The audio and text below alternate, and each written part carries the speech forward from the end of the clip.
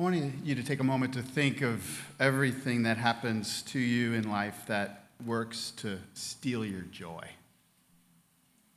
Merciless boss, canceled vacation flight, difficult diagnoses, someone keying your car. Every day of your life, something great or small works to steal your joy. And you know this, right? You experience it. But as last time we were together, we saw that our great and glorious God works to occupy the hearts of his people with joy. Now, how does this reality come into our lives? For there are plenty of Christians who don't seem to be all that joyful. And I need this message just as much as them. What is the solution? Godly wisdom. Today we look at wisdom under the sun, and we will see that the more we embrace godly wisdom, the more we are suited for joy, no matter the hebel or vanity of life. Our passage is Ecclesiastes chapter 8, verses 1 through 17. Who is like the wise, and who knows the interpretation of a thing? A man's wisdom makes his face shine, and the hardness of his face is changed. I say, keep the king's command because of God's oath to him. Be not hasty to go from his presence. Do not take your stand in an evil case, for he does whatever he pleases. For the word of the king is supreme, and who may say to him, what are you doing? Whoever keeps a command will know no evil thing, and the wise heart will know the proper time and the just way. For there is a time and a way for everything, although a man's troubles lie heavy on him. For he does not know what is to be, for who can tell him how it will be? No man has power to retain the spirit or power over the day of death. There is no discharge from war, nor will wickedness deliver those who are given to it. All this I observed while applying my heart to all that is done under the sun, when man had power over man to his hurt. Then I saw the wicked buried. They used to go in and out of the holy place and were praised in the city where they had done such things. This also is vanity. Because the sentence against an evil deed is not executed speedily, the heart of the children of man is fully set to do evil. Though a sinner does evil 100 times and prolong his life, yet I know that it will be well with those who fear God, because they fear before him. But it will not be well with the wicked, neither will he prolong his days like a shadow, because he does not fear before God. There is a vanity that takes place on earth, that there are righteous people who happen according to the deeds of the wicked, and there are wicked people to whom it happens according to the deeds of the righteous. I say that this also is vanity. And I commend joy. For man has no good thing under the sun but to eat and drink and be joyful. For this will go with him in his toil through the days of his life that God has given him under the sun. When I applied my heart to know wisdom and to see the business that is done on earth, how neither day nor night do one's eyes see sleep, then I saw all the work of God, that man cannot find out the work that is done under the sun. However much man may toil in seeking, he will not find it out. Even though a wise man claims to know, he cannot find it out. This is the word of God. The grass withers, the flower fades, but the word of our God will stand forever. If we want to know God, if we want to know his will, if we want to know his way, we must know his word. Let's pray. Father, we do need your word. We need wisdom from heaven to rain down upon us.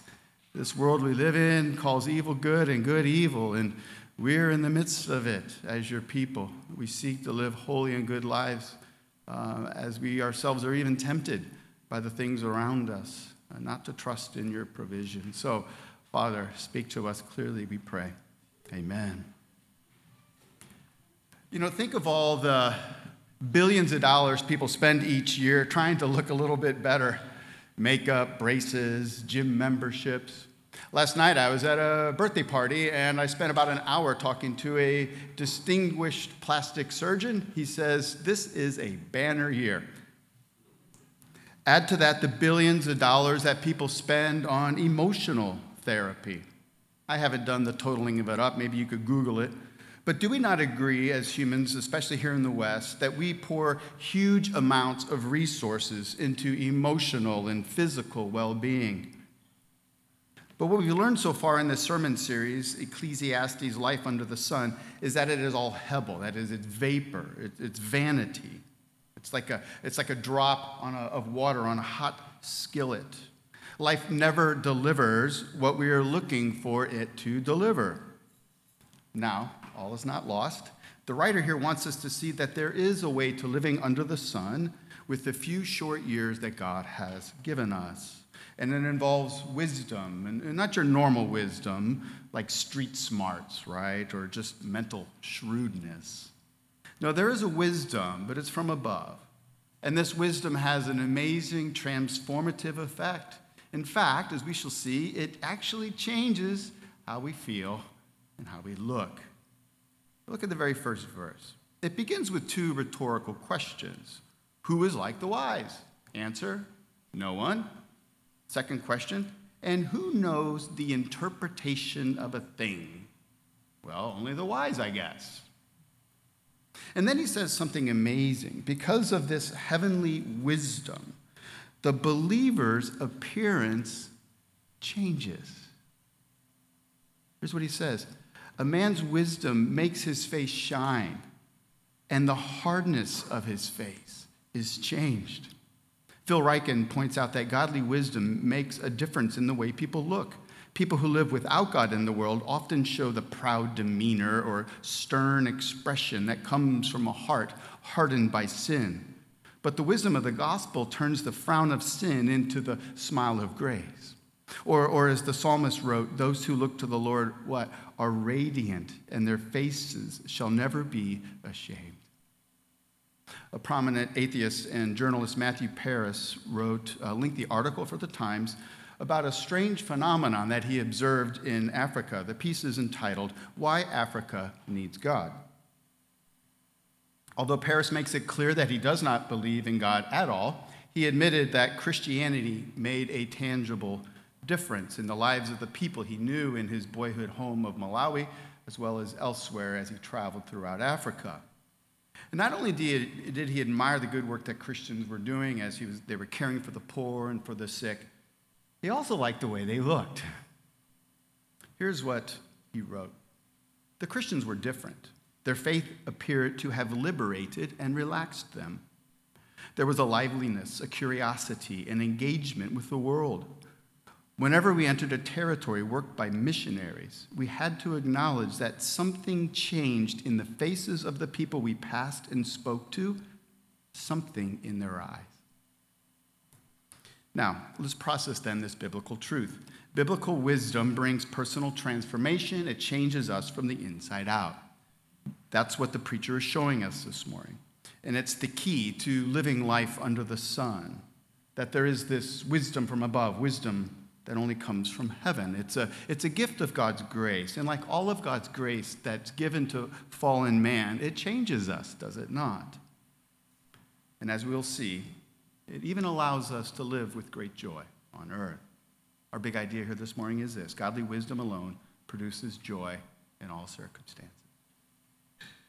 So our passage begins with this pronouncement, who is like the wise? No one else really seems to be able to interpret things properly. And then he goes through the rest of this is really just one giant case study after case study, divided into two sections. The first section that we're going to look at is our first main point, godly wisdom and human sovereignty, and then godly wisdom and divine sovereignty. Those are our 2 points. So in our first section, the preacher looks at human sovereignty in two areas. He looks at those who are above us and those with power around us. In verse 2, he presents this example, right, of someone who's like an advisor to a king, a capricious, unpredictable, sovereign king. Now, for the most part today, we don't have kings who rule without any guardrails. In America, our founding fathers thought it was wise to split the government up into 3 different branches, right? But there are countries around the world today that are governed by dictators. And sometimes, is it not true, even our places of employment or our schools, in those places, our bosses and our teachers, they can kind of rule like many kings or queens, right? So what does a wise person do in providing their service to unpredictable kings, queens, dictators, and bosses? The wise person, says the preacher, will state their case and not push it. Verse 3, do not be hasty to go from their presence. Do not take your stand in an evil cause, for he does whatever he pleases. So have in mind, here's somebody who says to the boss, if you don't take my advice, you are a complete idiot. And then they run out and they slam the door. The preacher-teacher here says, not so fast. Because the king or your boss is sovereign. At the end of the day, he just does what he pleases. I think we all know this. We've experienced this in life, right? And so rather argue with the king when he rejects your advice, it is wiser to just take your time and go quietly from his presence. For the king is sovereign. He does whatever pleases. The king is not accountable to any other human being. And sometimes our bosses and teachers act that way too. So the fool might argue with the king and threaten evil consequences, but verse 5 states, the wise heart will know the proper time and the just way. Next, the preacher turns to human sovereignty around us. You know, it's been said that a man's home is what? His castle.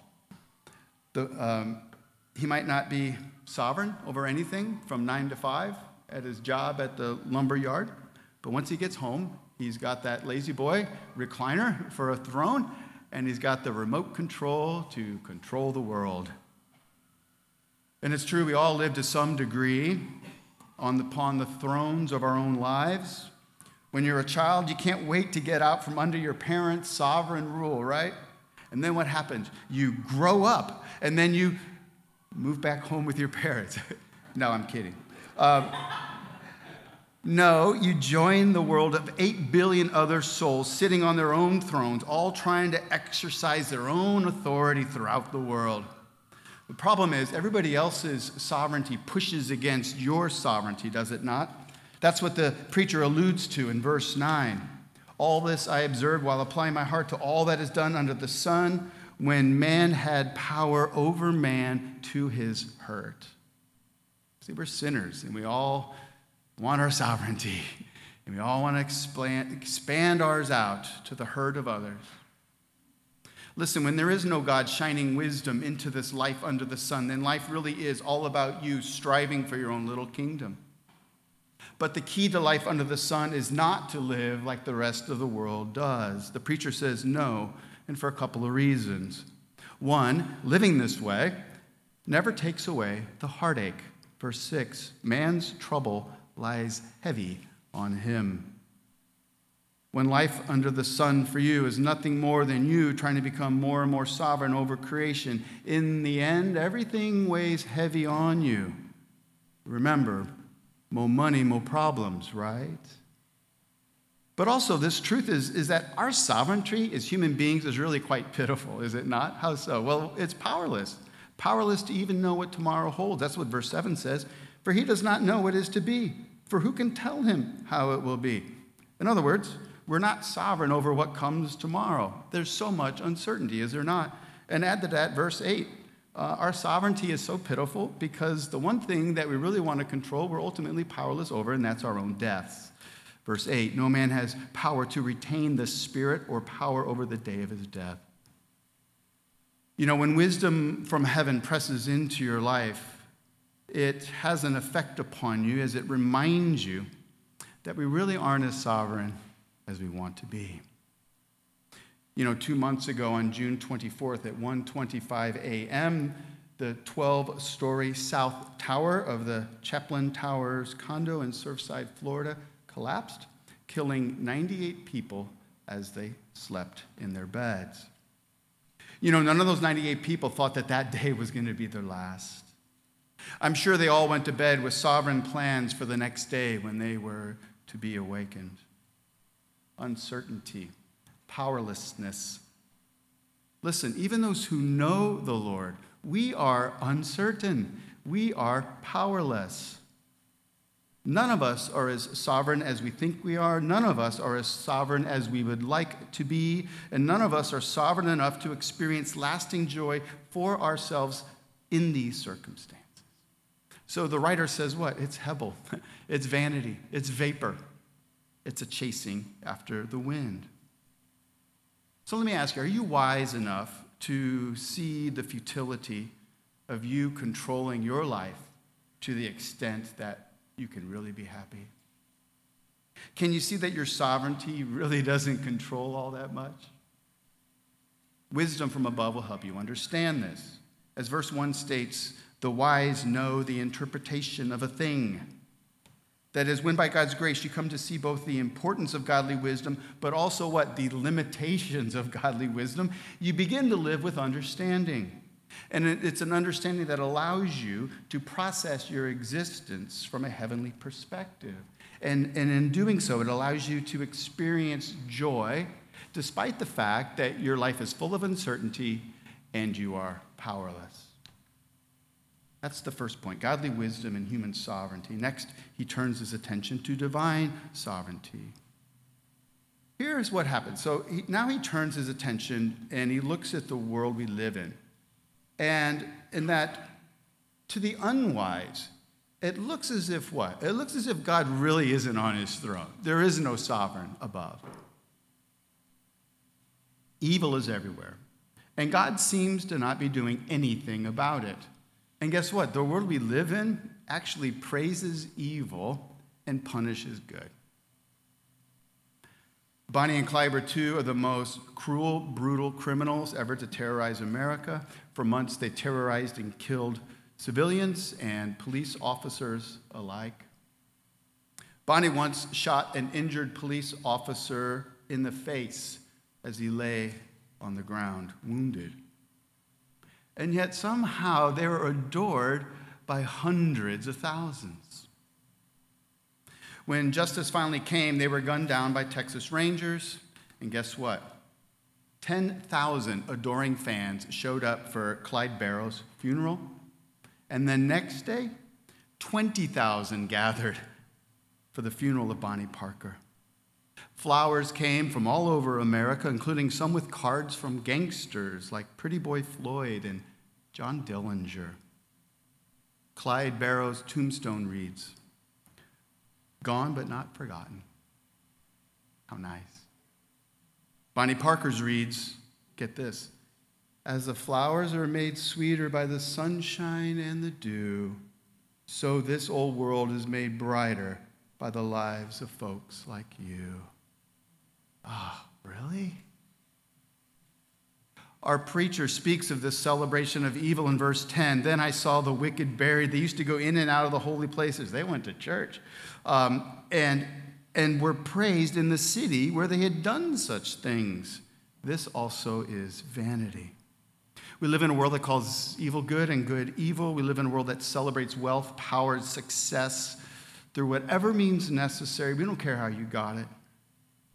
Now, good behavior should bring good results, but actually it's the bad people who seem to prosper. The writer of Ecclesiastes points out that because justice is delayed, people think it is good to do evil. That's what we see in verse 11. Because the sentence against an evil deed is not executed speedily, like right away, the heart of the children of man is fully set to do evil. That makes sense, right? He's saying that someone swindles an elderly woman out of her money, and this evil deed isn't punished right away, and maybe the guy walks free. And it seems to the world like everybody's able to get away with it. And so others are watching, and they're saying, it looks like crime pays. Maybe I will join in too. And their hearts are set to doing evil. So they cheat on taxes or stop paying child support, or they sell that used car without disclosing that the transmission is actually failing. Every day, you and I are confronted with a society that calls evil good and good evil. We live in a world where justice is delayed, or even it just never happens. Someone steals your identity, keys your car, and you cry out, "God, if you're really there, get them now, not tomorrow, not later today. God, do it now." You've experienced that, right? Felt that way? This reminds me of Jesus' disciples in Luke chapter 9. Luke writes that Jesus had set his face towards Jerusalem, that he was traveling there. He's going to the cross. He's on his way to die. His face is set towards it. And they're taking a shortcut through Samaria. And Jesus sent his messengers ahead to find a village where he could lay his head for the night. But no one welcomed him. And do you remember how James and John responded? Do you remember what they suggested? Here's what they said. They said, Lord, do you want us to call fire to come down from heaven and consume them? It seems like a great idea, doesn't it? When I read this earlier in the week in my study, it brought me to tears. Why? Because the disciples dearly loved Jesus. They believed him to be God's very Son. And here is the Son of God in all his veiled glory, on his way to give his life for the sins of the world. He is rejected by the very people he came to save. How unfair. How unjust. Like you and me, the disciples wanted to bring God's justice down now. If you're on your throne, God, you know what just happened was wrong. Deal with it now. Give us the word, Jesus. We'll do it for you. Jesus didn't give him that word. He had another word for them. Don't you dare.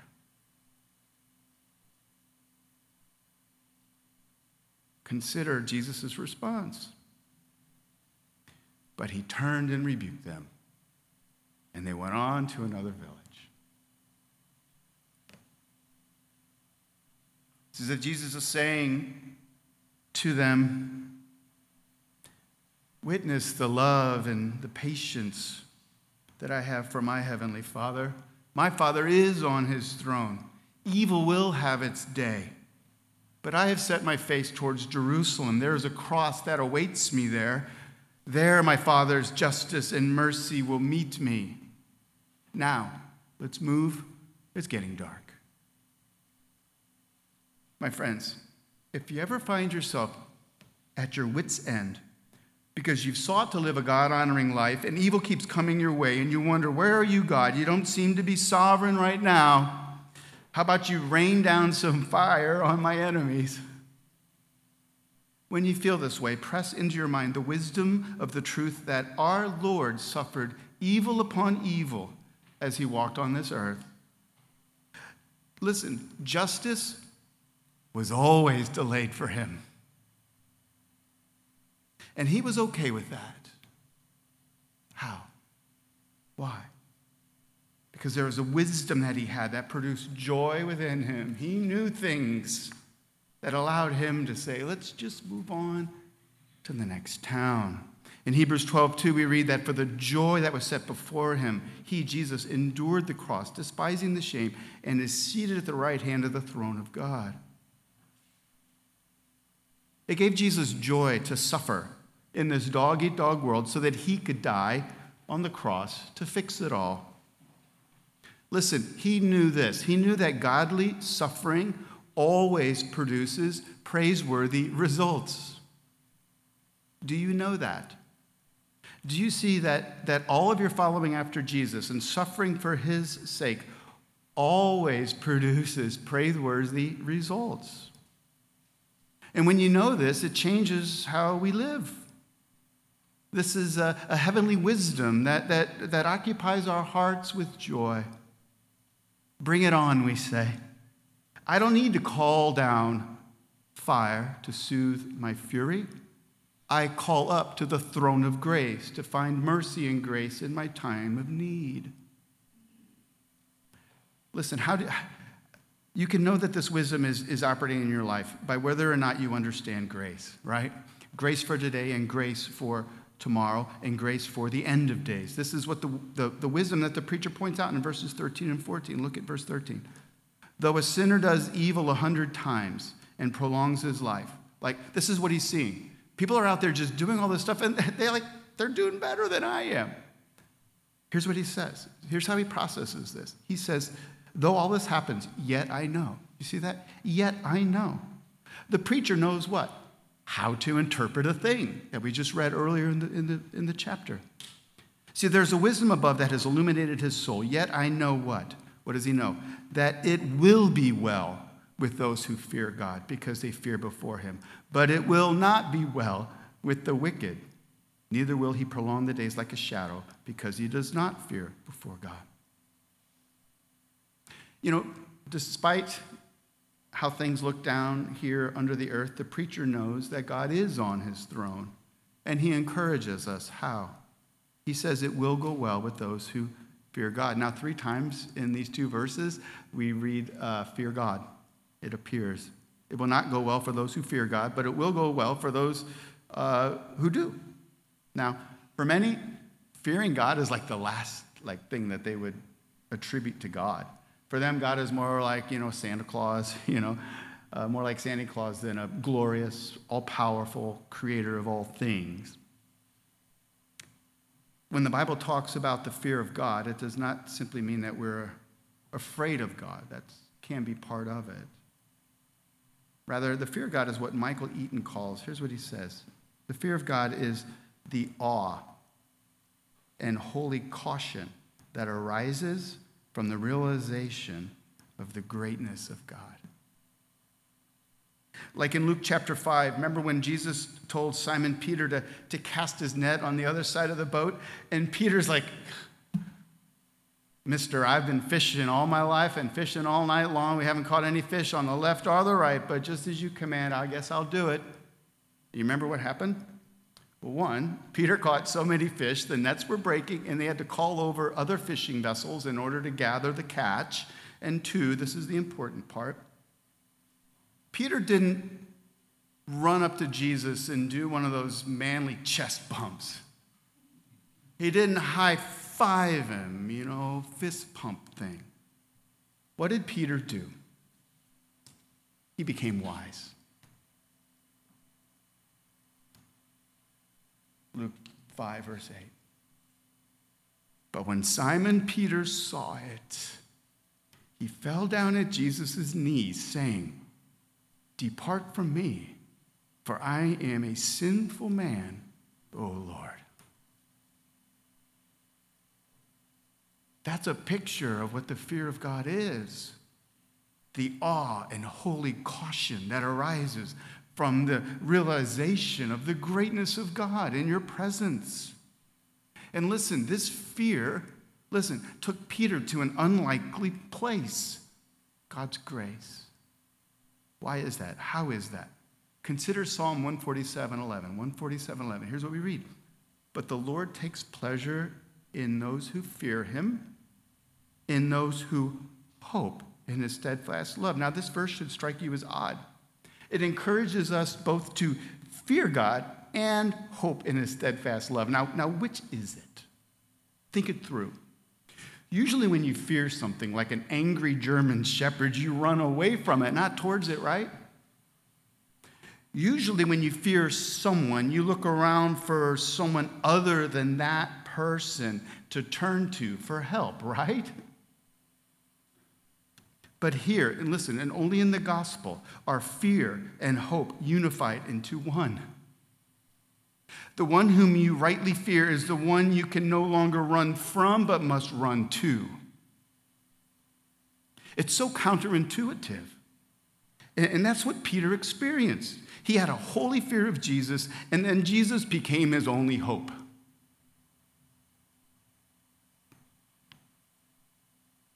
That's why the Bible states that the fear of the Lord is the beginning of wisdom. We see it in black and white in our text, verse 12. Yet I know that it'll be well with those who fear God, because they fear before him, not at a distance, but before him.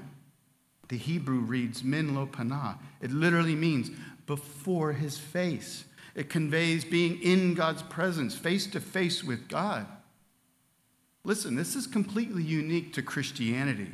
The one you fear is now the one in whom you hope. That's why John Newton helps us, it's what he helps us to sing about in the hymn Amazing Grace. Was grace that taught my heart to fear, and grace my fears relieved. How precious did that grace appear the hour I first believed, right? Listen, this wisdom from above, this godly wisdom that causes you to both fear God and trust in him, this grace that relieves all fears, it is the beginning of wisdom. And it is the wisdom that allows you to live in this sin-stained, evil-glorifying world with joy, no matter how hard life is under the sun. Only this wisdom allows you to interpret a thing. Only this wisdom makes one's face shine and the hardness of his face change. That's what the next case study shows us in verse 14 and 15. There is a vanity that takes place on earth. See what's happening here. They're juxtaposing. There are the righteous people to whom it happens according to the deeds of the wicked, and there are the wicked people to whom it happens according to the deeds of the righteous. And I say this is vanity, vapor, hebel, mist. This is how the world is. Righteous people are treated as if they're wicked, and wicked people are treated as if they're righteous. This is how life is under the sun. So then what are we to do about it? When we witness evil being praised and goodness being punished, how are we to interpret such a thing? What does the preacher commend to us? Cry, get angry, get even, call down fire? No, it's amazing. Look at what he says. Verse 15. He says, I commend joy. When you see this crap happening in the world, what do I commend? Joy. Seems so odd. Verse 15, I commend joy, for man has nothing better under the sun but to eat and drink and be joyful, for this will go with him in his toil through the days of his life that God has given him under the sun. You know, the Hebrew word translated commend is typically translated with the word praise. Like when you find a wonderful restaurant and you praisingly recommend it to a friend.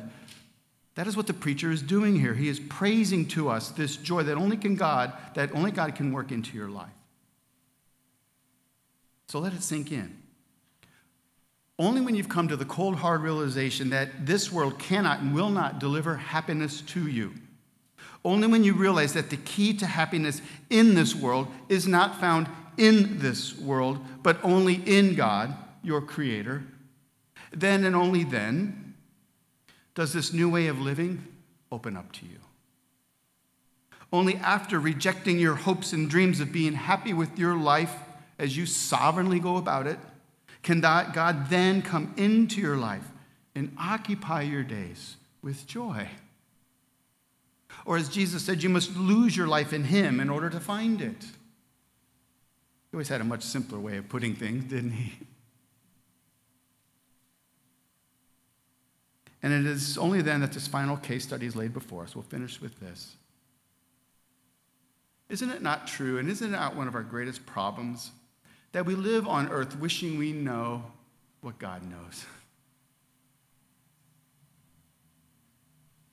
Only God knows the future. Only God can open and close the doors in our lives. And those who are not comfortable with God being sovereign, what happens? They're anxious. They cannot sleep at night. Instead of joy in today, which is what God wants us to have, we worry about tomorrow. Is this something that affects you? It's not just me. Here's what we read, verse 16. When I applied my heart to know wisdom and to see the business that is done on earth, how neither day nor night do one's eyes see sleep? Then he realized, then I saw all the work of God, that man cannot find out, first time, the work that God has done under the sun. However much man may toil in seeking, he will not find it out, second time. Even though a wise man claims to know, he cannot find it out. The preacher is saying, no matter how hard you try, you cannot find out the mind of God. Oh, we sure hope that God wants us to be rich and have a great marriage or never get cancer. Oh, we hope that that's God's plan. But what if it isn't? God is sovereign and we are not. Question is, are you wise enough to let God be God? Which means, are you wise enough to trust God, to know that God loves you? He loves you dearly, and He alone is capable of making all things work out for good for those who love Him. Are you able to trust God to provide for tomorrow's needs? And as a result, you actually enjoy today's daily bread. Godly wisdom and godly wisdom alone allows you to sleep at night because you trust your uncertain tomorrows to the God of certainty, who, by the way, loves you.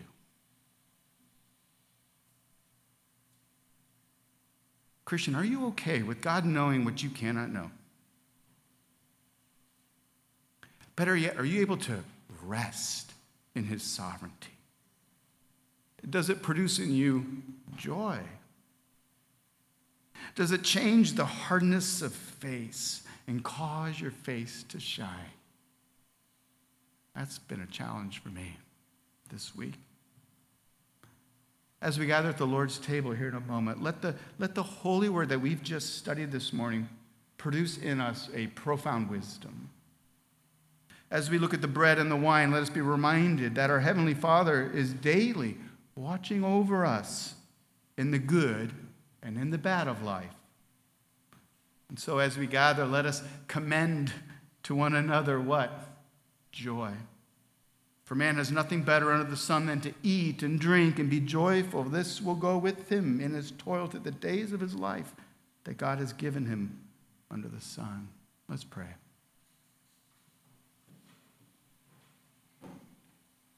Father, because your Spirit dwells in your people, what we have read has plainly made sense to us. May you now press it deep into our lives. May we trust you more than before we came in here. May we allow you to be the sovereign one over our lives.